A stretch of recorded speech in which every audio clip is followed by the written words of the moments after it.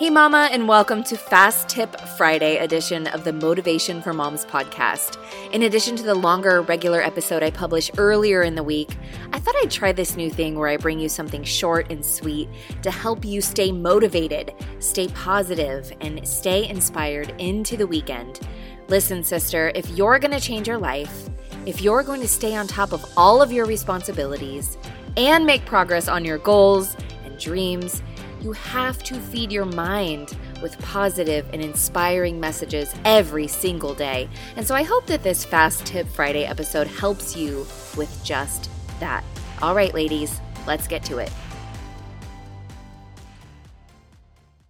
This week on the podcast, we are tackling overwhelm, and this is a continuing conversation on the episode I published earlier in the week where I talked about the source of overwhelm and that it really doesn't come from all of the different things we have on our plate.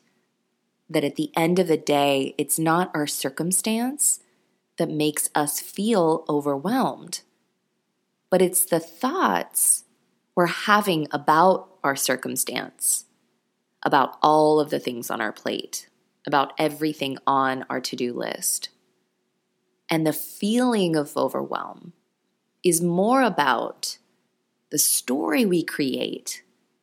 It's about what we make it mean about ourselves if we don't get done everything we think we need to get done. Now, I'm a very practical life coach in that I like to approach things in a very actionable way. I truly do believe that we can have any life we want. We can be anyone we want to be, but it takes intention. And so we have to have a plan. We have to decide in advance when we're going to do the things that are going to result in us having the life we want and being the person we want to be, because if we don't, everything and everyone is going to take up our time. That's the life of a modern mom. There are endless things that can take up our time, energy, and attention. And so we have to be very intentional with planning our time, and we have to advocate for how our time is used. And so my actionable suggestion for overwhelm would be to get better about planning in advance, to regularly do brain dumps of all the things weighing on our mind that must be done, and try to clear out the things that are draining you, that aren't truly important, in order to create space in your life for the things that you want, including more peace. However, we need to address the deeper causes of chronic overwhelm, and that's what I want to talk to you about today. No amount of planning and to-do lists are going to get rid of the feeling of overwhelm. Chronic overwhelm is not so much a symptom that we have too much on our plate, because let's be real, we're always going to have a lot on our plate. There are people out there who I guarantee have way more on their plate than you or I, but they don't feel overwhelmed, even if they don't get everything done. So if it's not a symptom of having too much on our plate, then what is it? Again, it's the story we choose to create around the things on our plate and what we make it mean about us. So go back and listen to this week's earlier episode, because I really go deep into how our thoughts create our feelings and leave us feeling overwhelmed, unfulfilled, unworthy, and like we're not measuring up. I got an email from a listener, Angie, that I'd like to share. I asked her if she minded if I share it on the podcast and discuss it further, because I think that this is really, really common. I think you're going to relate to it. She said, "Lately, I have learned something about myself.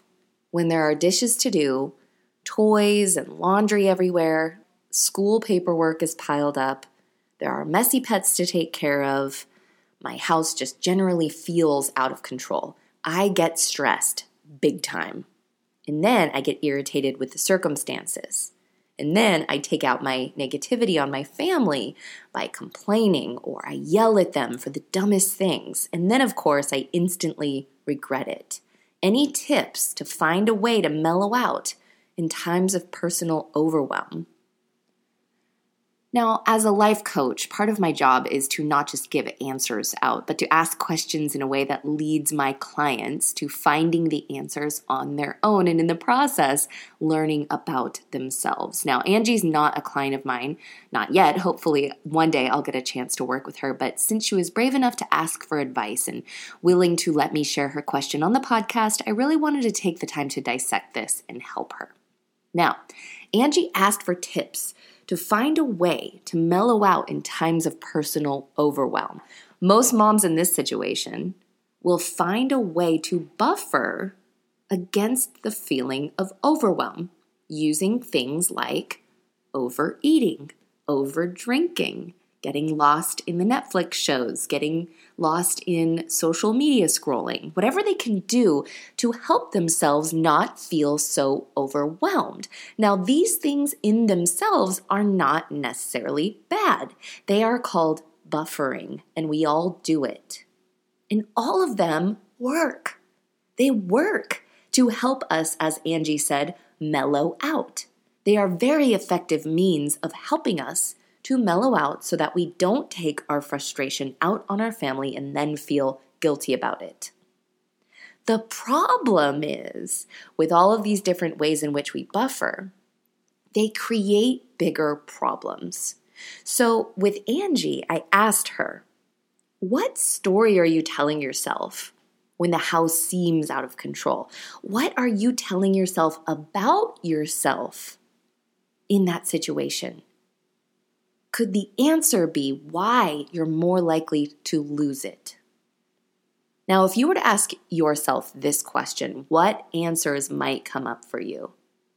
Perhaps you're telling yourself that when there are dishes to do, when the toys and laundry are everywhere, when the school paperwork is piling up, when there are so many people and pets and plants to take care of, and everything generally feels out of control, perhaps you're telling yourself that these things are the way they are because you're failing at your job. Now, logically, you know you're not failing, that the messes and the craziness is part of life. It's part of having kids. But it feels like you're failing because of all the pressure you've put on yourself to have everything under control. And our brains equate this type of failure to death.